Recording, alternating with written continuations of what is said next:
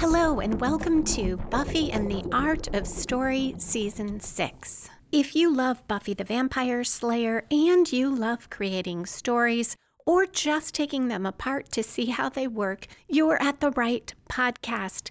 Today I'm talking about Season 6, Episode 12, Doublemeat Palace, where Buffy gets a job and Willow struggles when Amy gives her magic as a gift. I am Lisa M. Lilly, mystery and thriller author and founder of writingasasecondcareer.com. Along with a breakdown of Doublemeat Palace, today I'll talk about evening the odds for the villain when your protagonist, like Buffy, is super strong, what to do when your antagonist doesn't come directly into conflict with your protagonist until the end of the story, layered dialogue like Hallie's and Anya's that reads differently with every rewatch, when it's okay for someone else to save your hero, a subplot with strong, clear plot turns and a main plot without them, and finally, why realism matters most when you're writing fantasy or humor. As always, there will be no spoilers until the end when I talk about foreshadowing. Okay, let's dive into the Hellmouth. Doublemeat Palace aired the first time on January 29, 2002. It was written by Jane Espenson and directed by Nick Mark. It starts with a bit less conflict than we usually see and a bit more backstory. Xander carries a bowl of popcorn into the Summers' living room and talks with Willow and Anya about the geek trio. He remembers Warren and Jonathan, but not that other guy, a running season joke about how no one knows who Andrew is. Willow starts to explain why they can't find the geek trio. They thought they had an address. This deals with a question the audience must have from the last episode. Buffy and Willow did not try to go after the geek trio that night outside the arcade, but the audience must wonder why they didn't pursue them later. Anya, though, interrupts to ask where Buffy is and worries she'll be late for her first day. Willow protests at the interruption, and Anya says, please continue the story of failure. It is so Anya to phrase things that way and be not thoughtful about how Willow might feel. And it's funny because there is a failure. Buffy and Willow did not track down the trio. Willow, after explaining the trio having cleared out, says Buffy brought back books and plans and magical objects. And as she describes some of the objects, Willow is clearly excited about it. Xander and Anya give her a bit of a look, and she shakes her head and starts talking about other things. This is a nice opening conflict for Willow, who has a strong subplot in the episode. It's subtle, but it shows that she is still fighting the draw of magic. Anya now says this is why demons are better than humans. When she was a vengeance demon, sure, she caused pain, but she did a full day's work and she got compensated for that work. Xander says, welcome to today's episode of Go Money Go. I hear it daily. And Willow says, with a mischievous gleam in her eye, right, for the rest of your life. Xander looks really distraught at that idea. Anya ignores him and says supervillains want reward without labor. They want things to come easy, and that's the problem. A country can't have progress without labor. Workers are tools that shape America. Buffy walks in on that line and says that's good to know. She's in a red and white striped uniform and a hat with a cow on it, and she adds that she was feeling like a tool and now she knows why. She looks very sad, and we cut to credits. We return at 2 minutes 36 seconds, so the opening wasn't all that long, but it gives a strong clue to the episode, which is going to follow different storylines for the different characters. And we start with Buffy watching a training video. It's upbeat, almost manic in its narration, and it shows a cow and a chicken and how they get together. And when it gets to the harvesting, we cut to Buffy's face looking horrified as we hear moos and squawks. Manny, the manager, pops in and says, "Interesting, isn't it?" And Buffy responds, "Oh, yes, like how the cow and the chicken come together, even though they've never met. It's like Sleepless in Seattle if Meg and Tom were, like, minced." Manny asks why Buffy wants to work there, and Buffy responds honestly, saying she needed money quickly, she didn't want a lengthy interview process. As she sees Manny's disappointment, she segues into because she wanted to be part of the Doublemeat experience. At 4 minutes, 26 seconds, Buffy meets some of her dead-eyed co-workers. This is probably the story spark or inciting incident because a co-worker asks Manny what happened to Catherine, and Manny says, "You mean Emily," and adds that she's gone.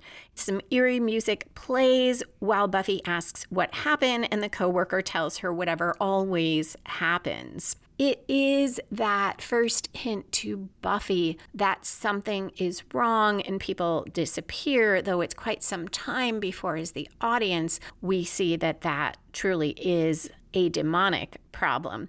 Manny gives Buffy a locker that still has someone else's things in it and observes there's lots of turnover. He also tells her to follow the two guys she just met. They are lifers. And if she puts in the work, in 10 years, she'll be where he is, and he taps his 10-year badge. In the kitchen, a zombie-like worker slices meat, and Buffy herself gets sort of mesmerized by the even slices. She starts looking around. Manny pulls her back, telling her she doesn't need to go there. He gives her a Doublemeat medley, which Buffy definitely doesn't want to eat, but he waits until she takes a big bite and talks about the secret ingredient. But when she asks what it is, he says only it's a meat process. One of the other guys, Gary, laughs at one of Buffy's jokes after Manny walks away, but he tells her she has to stop. Manny thinks that levity steals from the company. Here and throughout the episode, I have some questions about the fast food experience. My first real job was cashiering at a discount store. I was at a cash register interacting with usually disgruntled customers who are unhappy that things they thought were on sale were not, and so forth. And my friends said they had a blast behind the counter at McDonald's or even working at the grill. So I don't know if they just worked at a particularly fun and laid back McDonald's, or if this picture of fast food is more accurate. I'm sure even at the time that the people who were working at the McDonald's and perhaps felt stuck there didn't find it to be as fun as high schoolers who were doing it for a summer. But my questions about the reality of this on first watch and later watches intruded for me because it's so exaggerated. It's meant to show that there might be something going on here, to make Buffy think there might be something going on. But it also throughout feels to me a bit like the show making fun of people who need to work these kinds of jobs. And that, for me, interfered with enjoying the episode. And it goes to that idea that when you write supernatural or fantasy stories, the non-fantasy elements need to be even more believable or realistic, because that's what makes us buy into the writer's world. They depict something that is real so accurately, and we feel it so strongly that when the supernatural happens, we're also willing to go with that. At 7 minutes, 56 seconds, a gray-haired woman customer orders, and Buffy watches Gary as he presses the many, many buttons on the cash register. The woman tells Buffy she comes there every day, and she thinks Buffy might make it here, quote, "not like some of them where suddenly you never see them again. I can see you there for a long time," end quote. And Buffy says, "That's great." Clearly not too thrilled that the woman already thinks she might be a lifer. Buffy's first order is overwhelming for her, as it's a customer who is rattling off what he wants for the whole family. She's trying to match the items with the pictures, and she asks him if one of the buttons looks chocolatey. After a break, Buffy starts looking around and opens the walk-in freezer, but Manny appears to tell her she doesn't need to be in there. Buffy says she was just curious, and he responds, "Curiosity killed the cat." Buffy to herself, after he walks away, says theory number 5, cat burgers. Her friends appear later, and Anya says, "We're here to support your subsistence level employment. Bravo." Buffy starts telling them about the weirdness, noting that she waitressed before, but this is different. Willow is tapping straws on the counter, and Buffy asks if she's okay, much more tuned in now to her friend. At 11:05, Buffy talks about Manny being scary and mysterious, the secret ingredient, people staring into space and disappearing, though she concedes they don't disappear poof, as far as she knows. Her friends are doubtful, and Xander says, "It's fast food. I have swum in these murky waters, my friend. There is assorted creepiness, there is staring, there is the enthusiastic not showing up at all. I think you're seeing demons where there's just life." And that is a bit believable. Xander has worked more of these kinds of jobs, and also Buffy's a slayer, so she's apt to see everything as potentially supernatural. Xander orders. Dawn's surprised when Anya says if Xander likes the food, maybe he should get it for their wedding reception. But Anya explains, "After Willow gave us the whoosh engagement party, I got slack on the planning because I figured she'd help. But well, now that's all been blown to hell." Willow says, "Hey, standing right here, standing right exactly here." Anya says, "Sorry, didn't mean to tempt you." And she whispers to Dawn, "Everyone's so delicate." This further moves Willow's subplot along, showing how other people feel about her stopping and that they might not all be supportive. Anya talks about guests coming in from out of town and how many of her demon friends haven't RSVP'd yet, which feels at the time like filler but foreshadows the appearance of her vengeance demon friend later. Buffy gives Xander his order, and she jokes that she cut way back on the cat, grossing Xander out.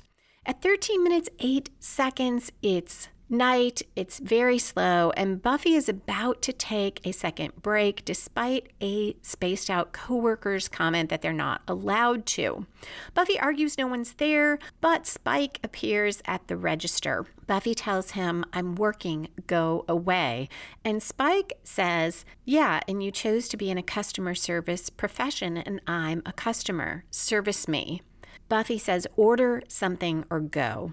Spike calls her a demon. Buffy says she doesn't know why he can hit her, but she's not a demon. He asks if she took the job to prove something, that she's a normal girl with a normal job. She insists she's fine. And Spike, now acting concerned and seeming genuinely so, says, "Buffy, you're not happy here." And Buffy answers, "Please don't make this harder." I would struggle less with feeling like the episode was looking down on people who take these kinds of jobs if it was more clear to me why Buffy is distraught. Almost no low-wage customer service job is fun. Almost no customer service job is genuinely fun. They're difficult, but Buffy's expression is more like she is embarrassed and demeaned to have this job. And Spike's comment, "Service me," adds to that, as does his next comment, though he is trying to be supportive when he says she's better than this. And she tells him she needs money.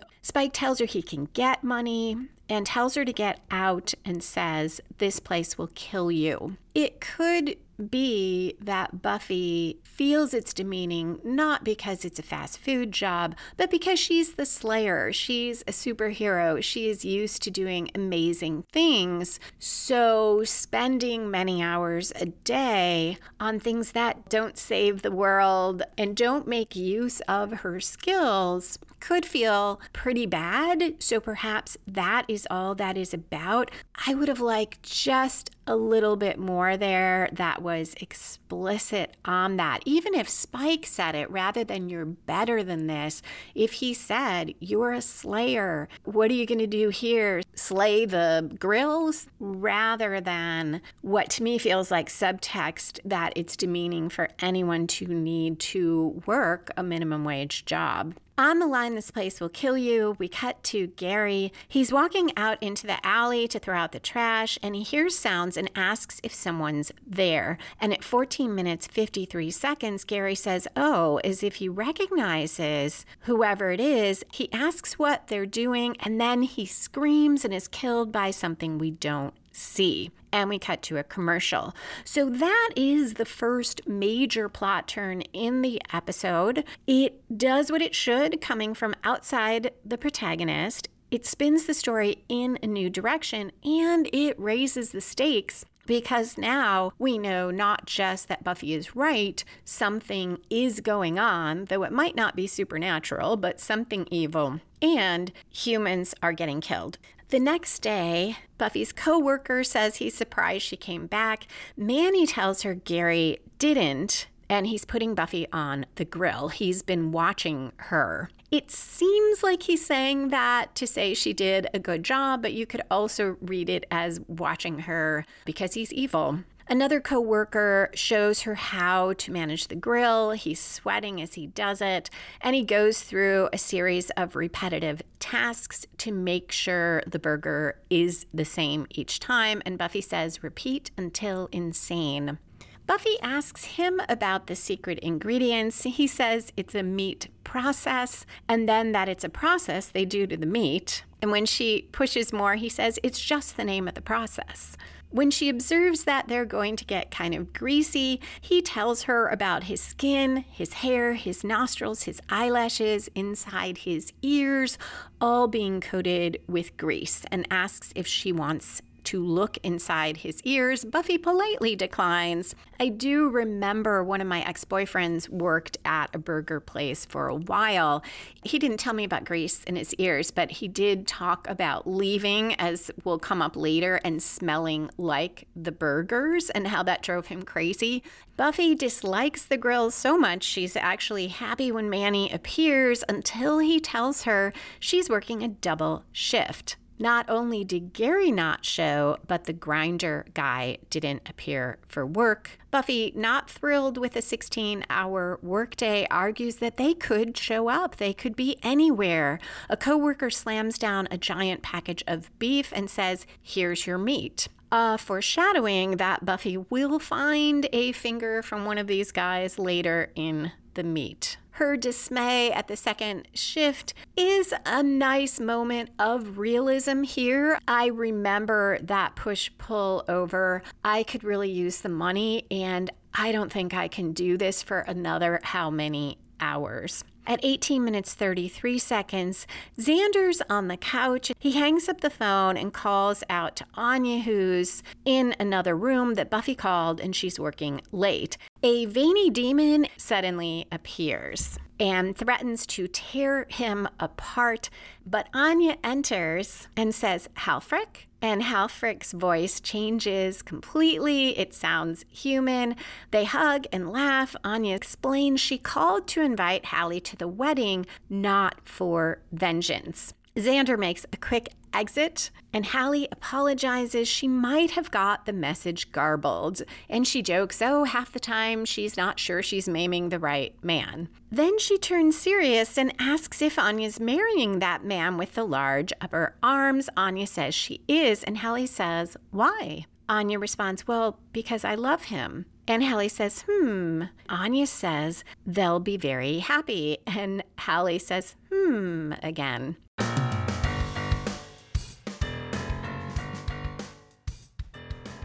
I have a comment from Roberta Lipp on Twitter about last episode, Gone, where Buffy turned invisible. And what I said about the humor in the episode and that it didn't, for the most part, work for me. And Roberta says, because it wasn't funny. The fashion victim joke wasn't funny. Stealing somebody's hat isn't funny. Torturing that social worker wasn't funny. Had they played it straight and shown that Buffy felt desperate about Dawn, then having that woman fired could have been excusable. That last point is something I didn't think about. How might the episode have played if we saw Buffy doing those things to Doris, not to be funny, but because she is really desperate, which she is, but that doesn't really come through because it's all played for humor. That made me think more about what makes humor work, and a lot of what makes it work is both genuine emotion and truth. So if we buy the situation, we buy the character's feelings, and it feels authentic to the character, it is funnier. And as an example, Buffy's taking that woman's hat and talking about fashion crimes didn't strike me as funny, partly because we have not seen Buffy critique other people's outfits. Buffy is very stylish. She clearly likes clothes and boots and shoes, but we've not seen her be critical like that. The character who has been that way is Cordelia, and had Cordelia done that, I would have found it really funny because, yeah, of course, if Cordelia turned invisible, the Cordelia that we know from 3 seasons of Buffy, the first thing she might well have done is go right all the fashion wrongs in the world, which would genuinely offend her. And she would feel justified because it's a terrible thing to wear a hat like that. And then it would be funny. Roberta had also made a comment. She, like me, didn't find the scene with Invisible Buffy, Spike, and Xander funny. And I buy that Buffy is much more up for sexcapades with Spike when she's sure no one will know that she is in Spike's crypt. No one will see her there. But then that completely doesn't work with her nibbling on Spike's ear and making it somewhat obvious that she's there, despite that Xander knows she turned invisible. So she's banking on no way will Xander put 2 and 2 together, and he doesn't. But I don't buy that Buffy would take that chance. Thank you, Roberta, as always, for insightful comments.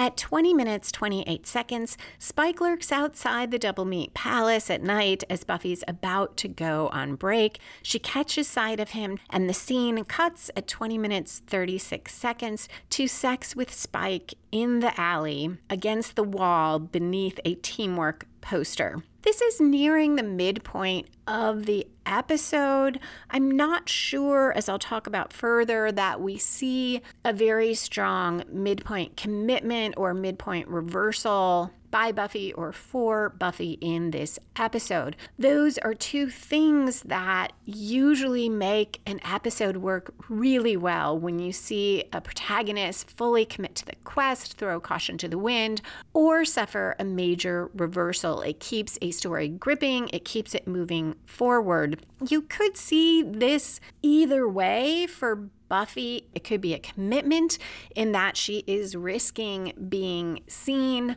It could be a reversal because Buffy's face looks sad to me. She looks depressed and almost as if she wishes she could be anywhere but there. I am not certain, though, that I saw that the first time I watched the episode in her face. I remember listening to another podcast where they called that out, and then once they did, on every rewatch, that is all I saw. At 20 minutes, 50 seconds, Amy stops at the Summers house. In Willow's room, she asks Willow if Dawn is mad at her too, and what did Willow tell her about Amy.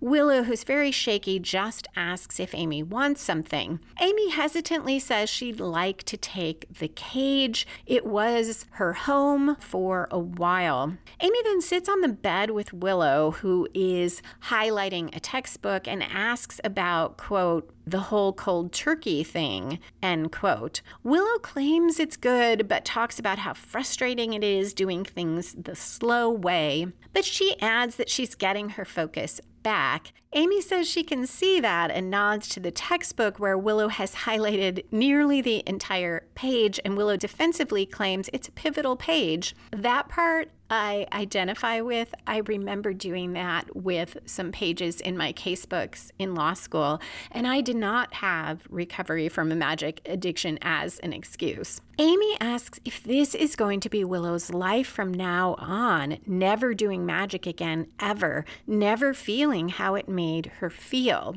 That is so, from what I understand, the last thing you want to say to someone who is trying to stay sober. The whole idea is to just take care of yourself now, to make a choice now to stay sober or to find other habits that you can put in place, but not to think about, oh my God, this is going to be forever. And you can see in Willow's face how much harder it makes everything for her, because she says she doesn't think that's the way to look at it, but she is clearly distraught. As I say this, I'm also thinking that there is a certain parallel here to Buffy's comments, repeat until insane, to Buffy seeming very depressed, because it seems like she is looking at Doublemeat Palace, partly because everyone keeps talking about lifers, as a place she will never get out of. She does not see any way this will change, and for both her and Willow, there is that sense of, oh my God, can I do this forever? Amy now makes things so much worse and says, hey, Will, it's your birthday. Willow says it's not, but Amy does a quick spell. Willow's hands spark and her eyes go black, and at 23 minutes 12 seconds, Amy says, it's a gift. It's magic, and it didn't come from you. It came from me. Completely legal. Enjoy. Such an interesting insight into Amy. It seems like she may believe that Willow has decided to stop magic because of pressure from other people, because some sort of rule that others set up that she can't do it. So Amy is saying, hey, that's fine. Like, you're not breaking the rules. Here you go. It is a present. This is a strong reversal for Willow, and that is part of what makes her subplot so strong. So subplots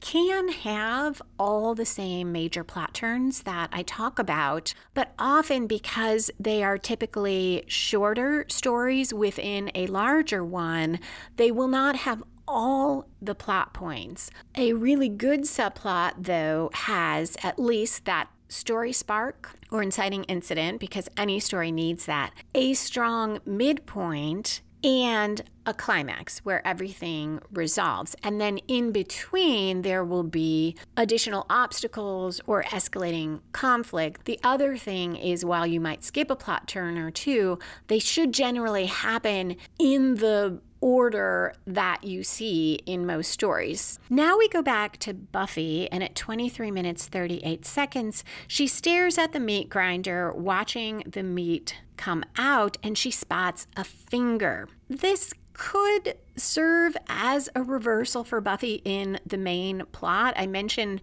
the Spike issue, but it's hard to see that as a reversal in the main plot, even if Buffy is looking depressed, because it doesn't relate directly to the Doublemeat Palace or to people disappearing. The challenge with her finding this finger as a reversal is it isn't really personal to Buffy. There isn't anything she could have done to stop it. She didn't even know for sure that anything was wrong, and everything around her was pointing to the idea that no, she is just having trouble with working in this environment. It is a bad thing to happen. It does turn the plot, because now she will try to find out how this happened and why, but it's not so much a personal reversal. She confronts Manny. He talks about an accident 6 weeks ago, a grinder incident. Buffy points out this is new, as that finger looks pretty recently alive, and Manny says, well, maybe Gary came in and he had an accident and got himself to the hospital, and Buffy tells him maybe Gary is in the meat grinder, maybe he's the meat process, the secret ingredient. Going back to this issue of needing truth for humor to work and supernatural to work, I struggle with that Manny isn't more shocked. If he's in on all this, he ought to at least pretend he's shocked. And if he's not, he would be shocked. There is a finger in the meat grinder. And while I don't know if I thought about that on first watch, I'm sure it added to my just not getting into this episode. Now Buffy does do a sort of throw caution to the wind because she races out into the dining room at 24 minutes, 38 seconds, batting the food out of people's hands and yelling at them to stop eating. And she says, it's people. The double meat medley is people. And then she adds, well, there could be some chicken. And an old lady says, what about the cherry pie? And we cut to commercial. Like the sort of reversal of finding the finger, despite that this is a big thing for Buffy to do and it will get her fired, it also doesn't feel like a huge commitment because what else would Buffy do? No way is she going to let people eat the food that could be humans. In addition, the restaurant should not be letting people eat the food. Yeah, I'm sure they don't want a worker to go out and yell that there are people in it. The thing to do would be to come out and somehow find a way to stop people from eating and send them away and close down and figure out what happened without alarming everyone. But the fact that it would need to shut down and that there's no way Buffy as the Slayer would let this go on undermines the idea of it as a genuine commitment. And it doesn't really drive the rest of the story. Everything Buffy does after it, she would do whether or not she had this outburst. It is a fun reference to Charlton Heston at the end of the movie Soylent Green. Manny is appalled at Buffy's behavior. He thought she was a team player. He and coworkers try to restrain Buffy, and Manny fires her. We cut to Halfrick and Anya, and Halfrick says, tell me more about Xander. And Anya says, you keep asking about him. Do you think I'm making a mistake? And Hallie says, do you? Anya says, well, no. Xander, he's very brave. He's very kind and brave, and he has the sweetest smile and the nicest body, and he loves me. I mean, sometimes it isn't easy, but he does. And Hallie says, who told you that it isn't easy to love you? Anya says, well, I'll do something or say something. And then he has to say stuff like, it's incorrect for you to appreciate money so much. Or observe, here's how a real human would behave. Hallie responds, oh, so he corrects you. When Anya says she's getting confused and asks if Hallie thinks there's something wrong with how Xander treats her, Hallie again says, do you? And she claims she's just curious. Anya doesn't have to say more if she's not comfortable. I love this exchange and the previous one because you can read it so many ways. On first watch, because Xander is one of our core characters, and because we've seen Anya transitioning to being human, and there are times that she probably can use some guidance in, hey, this is a human perspective, or just saying this or that outright is going to hurt people's feelings because she doesn't seem to understand that, and she doesn't seem to want to hurt people's feelings. Xander saying those kinds of things to her doesn't seem that terrible. And we see Xander as really loving Anya.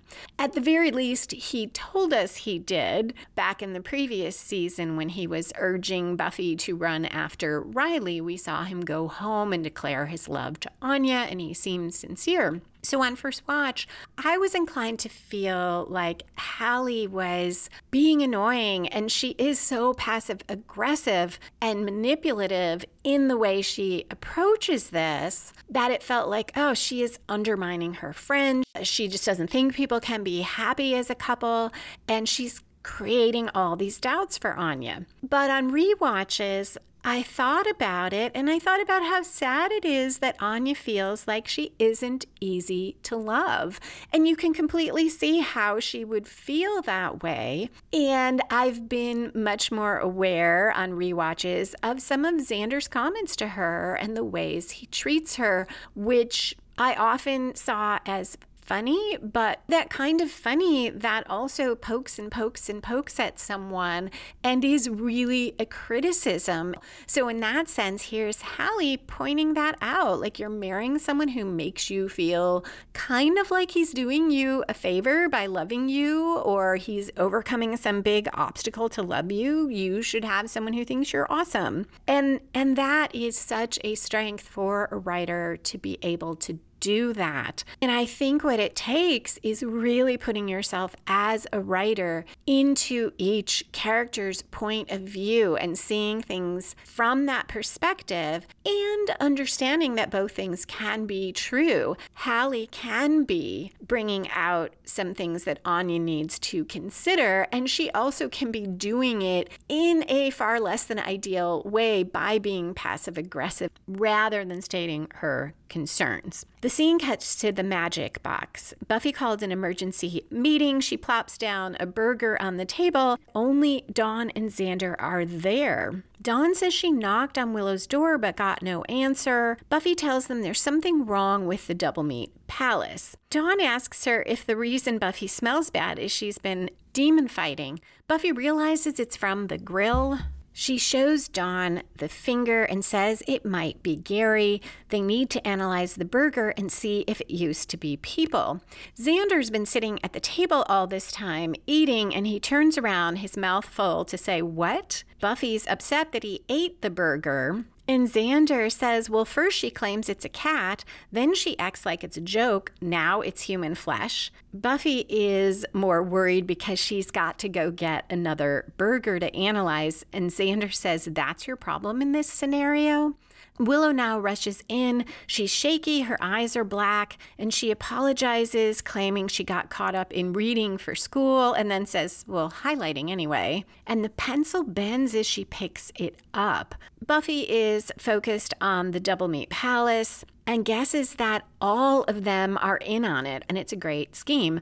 Everyone expects high turnover. They get the human meat for nothing, and the customers dispose of the bodies by eating them. Willow says she'll try to analyze the bits of meat left on the wrapper. This is a nice moment of escalating conflict for Willow, because as with other things, it is going to take her much longer to do it without magic.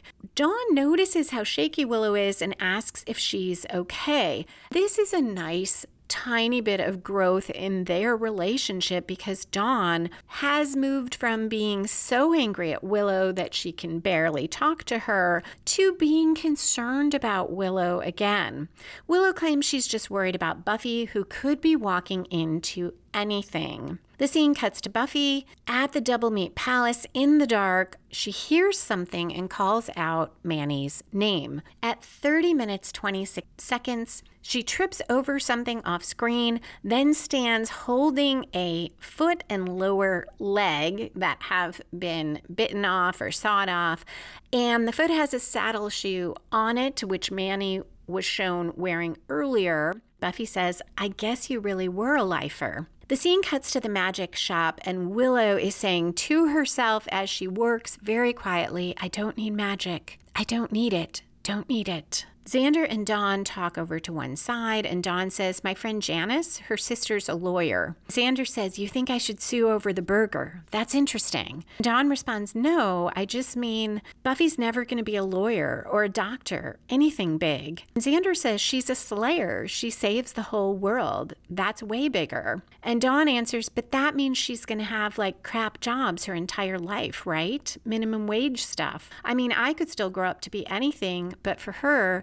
this is it. Maybe this explains why Buffy is so depressed, why she is seeing the job the way she does, because she is looking ahead and that's what she sees. I'll talk more about this in the patron bonus episode on Buffy working, but I do struggle a bit with whether the show has justified that belief on Dawn's part or Buffy's part that it is easier for Buffy to work a minimum wage shift job and be a Slayer than it would be to have some other kind of work. For now, Willow says she thinks she's got something. Xander asks if she's using potions. And at 31 minutes, 33 seconds, Willow says, no potions. It's not magic, it's chemistry. You can tell by how damn slow it is. She explains that the solution helps her look for proteins in human blood. Anya enters. Xander asks if Helfrich left and says, so on, the way she looked, with the face, that wasn't what you used to look like, was it? And Anya says, is there something wrong with that? I mean, did you think she was unattractive? Xander responds, okay, is there any answer to that question that won't make you nuts? I love these lines. They are so true to relationships where one person doesn't know the source of the other's pointed comment and where there isn't any good answer because the issue isn't really about the question. Anya tells Xander he's not perfect. He has strangely large upper arms and the tendency to criticize.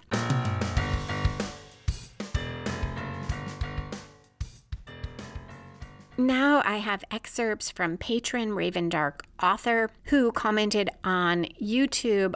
Ravendark has been catching up, and I'm highlighting these comments because while they are from season 4, the Yoko Factor, they also relate to some of my questions this season about why Buffy is as disturbed as she is about her attraction to Spike and why she is almost petrified that her friends will find out. Ravendark author says, regarding Buffy not telling Riley that sex with her is the trigger for the curse, you could be right that she didn't tell him because she didn't fully trust that Riley isn't totally out of his black and white initiative thinking. But I see it as something a little more complex and a product of the times. It's very common for women to be told that telling a current boyfriend about sex with an ex is a no-no. A friend of mine used to tell me that if I did talk to a guy about a past sexual relationship, he wouldn't want me anymore. I don't think Buffy went so far as to think Riley would cast her aside, but I do think her silence with regards to that aspect of her and Angel's relationship goes back to the whole habit society has of slut-shaming. Her not telling Riley may have little to do with not trusting him personally, so much as it does socially programmed fear that goes beyond anything specifically toward him. These are really good points. I was idealistically imagining that a lot of that had changed from when I was in the college in the 80s to the time Buffy was made in the late 90s. But the more I think about it, the more I know even from personal experience, I realize it didn't. If you would like to see all of Ravendark's comments, which are super insightful, check out the episode on YouTube and check out previous season 4 episodes where you can also see comments. And of course, feel free to comment yourself there or on Twitter or the Buffy and the Artist Story Facebook page, or to email me at buffystorypod@gmail.com.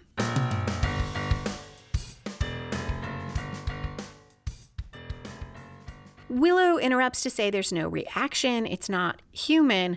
Anya asks if it's demon meat and says she's opposed to using demon meat no matter how much money it saves, and does that surprise Xander? Willow is puzzled about what she's seeing in the microscope. There is something weird. At 33 minutes 14 seconds, Buffy sees a gray-haired wig lying on a counter and says, scalp? Wig? Wig lady? First time I watched the episode, I had no idea what she was talking about. I didn't remember the older lady from before, and I hadn't even noticed that it was the same lady who talked to Buffy at the counter who later asked about the cherry pie. We also never heard anyone call her Wig Lady, though it fits Buffy's way of talking about people. It would help if we had a sense that she noticed Wig Lady enough to give her a nickname. Right around here, normally we would see the last major plot turn. That should grow out of the midpoint commitment or reversal and spin the story in another new direction and sometimes raise the stakes. You could see Buffy finding Manny's foot as doing that. It is outside Buffy, but it doesn't really take the story in a new direction because she already found a finger. And she had a few suspicions of Manny, but that wasn't driving anything that she did. So it doesn't turn the story. Willow finding something weird could have been a major turn, except we don't know what it is yet, and that too doesn't drive the story other than that Willow comes to Doublemeat Palace, as we'll see. So I take it back. Perhaps that's the turn because that sends Willow to go after Buffy. It doesn't feel like a major turn, though, because while it is why Willow is there to help, it doesn't propel anything in the main plot between the moment Willow learns that and the moment she helps defeat the monster. So all that's left is the next moment when the Wig Lady turns out to be there and she says, "Oh dear, Wig Lady, is that what they call me?" She is bald and she advances toward Buffy and says, "I don't care for that. I mean, I have to do something to hide this." And at 33 minutes, 48 seconds, a snaky demon thing springs out of her head. Definitely spins the story. Now Buffy has a direct antagonist to fight. So why am I making such a big deal about this? It's pretty clear that's the turn. And I wanted to isolate it because one of my issues with the episode is we go immediately from that to the final confrontation between the two of them. That same moment when the snaky demon springs out begins the climax, which is the final confrontation between the antagonist and protagonist that resolves toward the end of the episode. Normally, you would have a fair amount of time between the two where things escalate. Instead, here, it's as if we're in this very long climax. The snaky demon sprays toxin. Buffy struggles to kick, but she can't lift her leg very far, and the Wig Lady explains she sprayed a paralyzing agent. Buffy won't be able to move much, so don't try. That wrinkle is a great way to even the odds here, because otherwise Buffy, who is super strong, could pretty easily fight off this demon. We have seen her kill snake demons before. It also avoids the visuals of Buffy fighting an old lady who, though she has this snake demon, still herself looks a little vulnerable. And if we saw Buffy kicking her in the face, for instance, it isn't really the image that we want for our hero, though Buffy would be perfectly justified. Wig Lady, as the antagonist, illustrates a challenge that is part of a lot of mysteries where you have a detective following the clues. If you're in the detective's head alone, your protagonist rarely is coming directly into conflict with the antagonist because the antagonist is trying to stay out of the way, is trying to hide what they did. So you need other ways for the antagonist to push against the protagonist. And you need other sources of conflict. So one way to do that is to have other characters who push against the protagonist until you get further down the road when you get to the climax. It works best if at least some of those other characters, knowingly or unknowingly, are working on behalf of the antagonist. But you might also have friends pushing against the protagonist. And there is a bit of that here where Xander pushes back and says, hey, you're seeing things that you think are supernatural and it's just life. You have Spike saying, what are you doing in this job? You shouldn't be here. You have coworkers who believe that, well, everyone disappears. There's nothing going on. But part of why the episode lacks power is none of them is super active in pushing against Buffy, and none of them are in league with Wig Lady as far as we know. And there's no point where the story suggests that Wig Lady before this was doing anything directly against Buffy. Also, Buffy wasn't actively investigating a mystery until the middle of the episode. She was just sensing general weirdness. She was asking about the secret ingredient, but it was not clear that she even was convinced that anything was going on. All of that robs some of the power from the episode. As Buffy struggles, the Wig Lady tells Buffy the paralysis spreads upward. Soon Buffy won't be able to use her arms. So this is a good way to explain why Buffy, though she is partly paralyzed, is still able to use her hands and her arms to crawl away. The lady says that she loves the paralysis because it means she can eat slowly.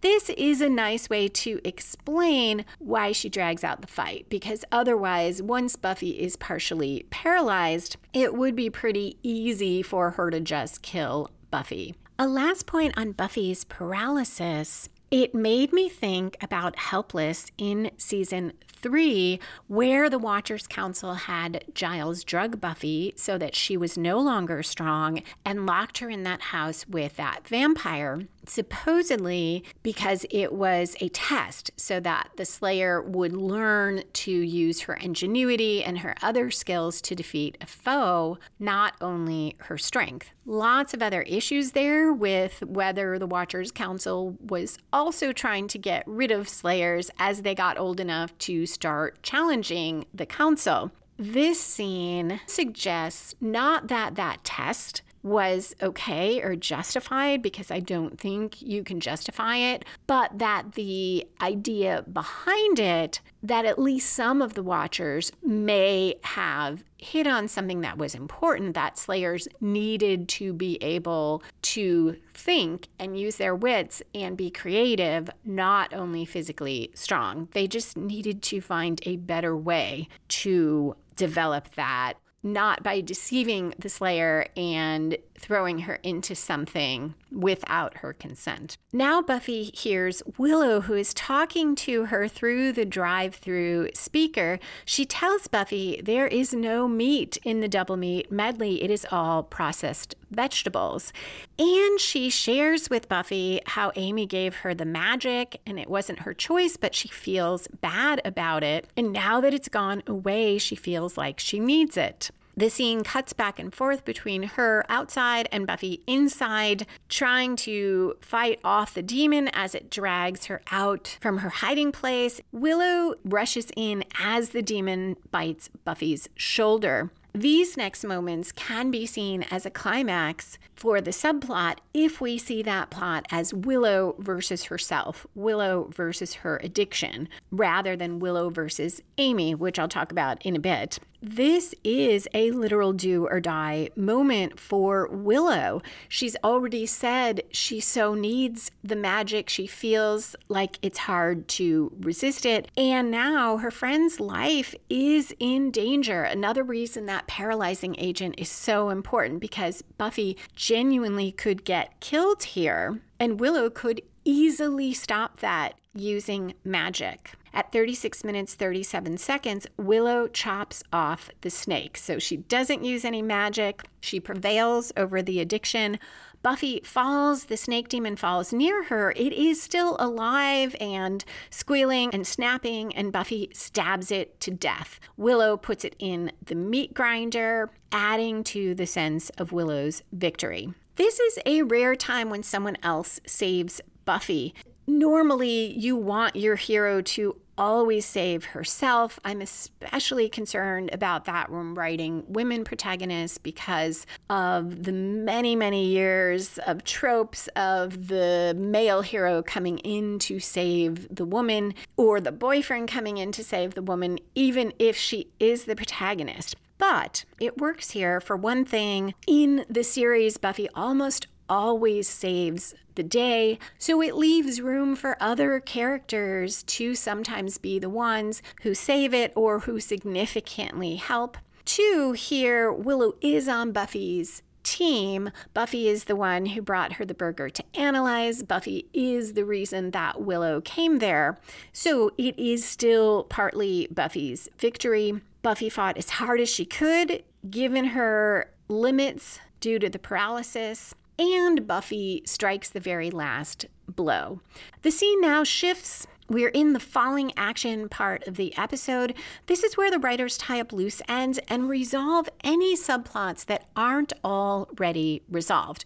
So the Willow versus addiction conflict or subplot, however you see it, resolved. But now Amy comes to the house. So if we see that subplot as really being one between Willow and Amy, with Amy as the antagonist at 37 minutes 20 seconds, this would be the climax. And I tend to feel like that is the key subplot here, and that moment when Willow overcame using magic and fought without it was one of many obstacles she overcame that brought her to this climax.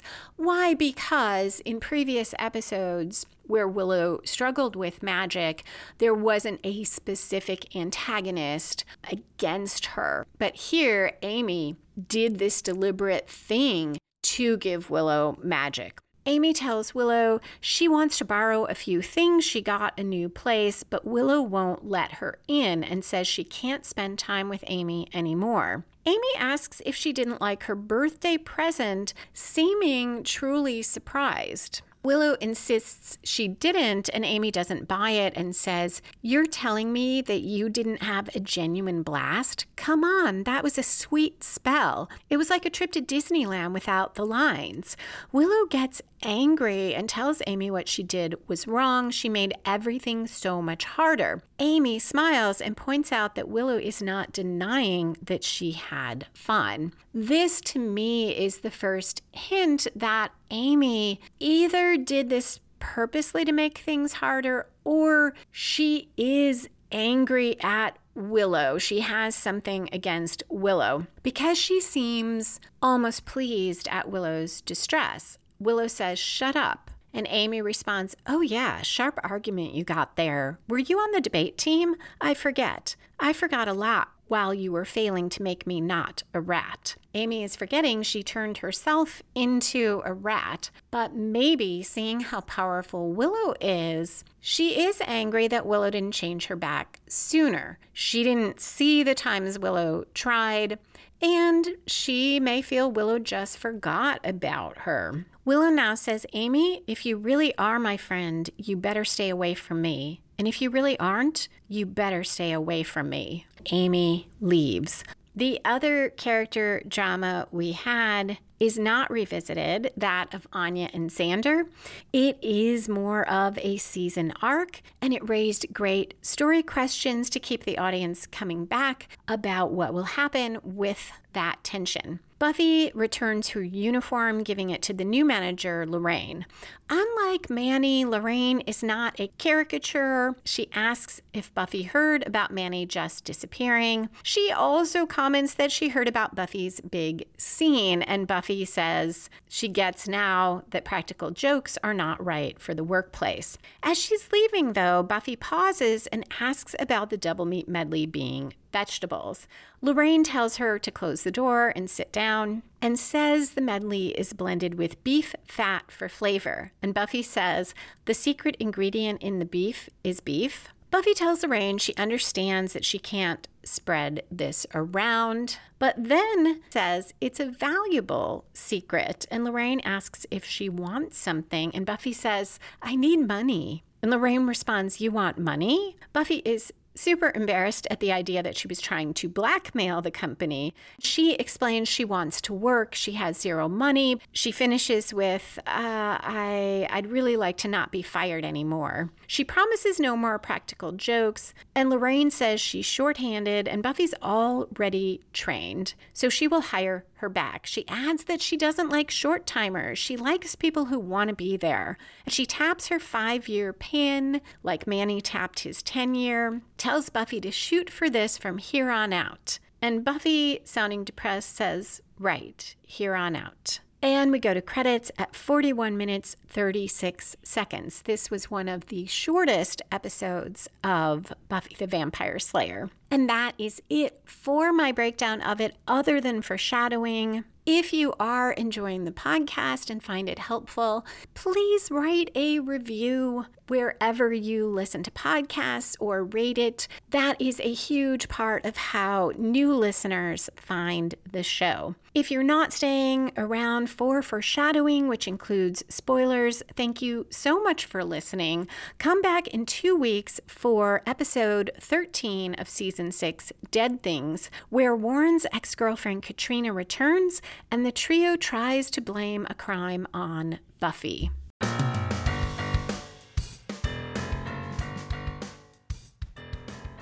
We are back for foreshadowing, which includes spoilers.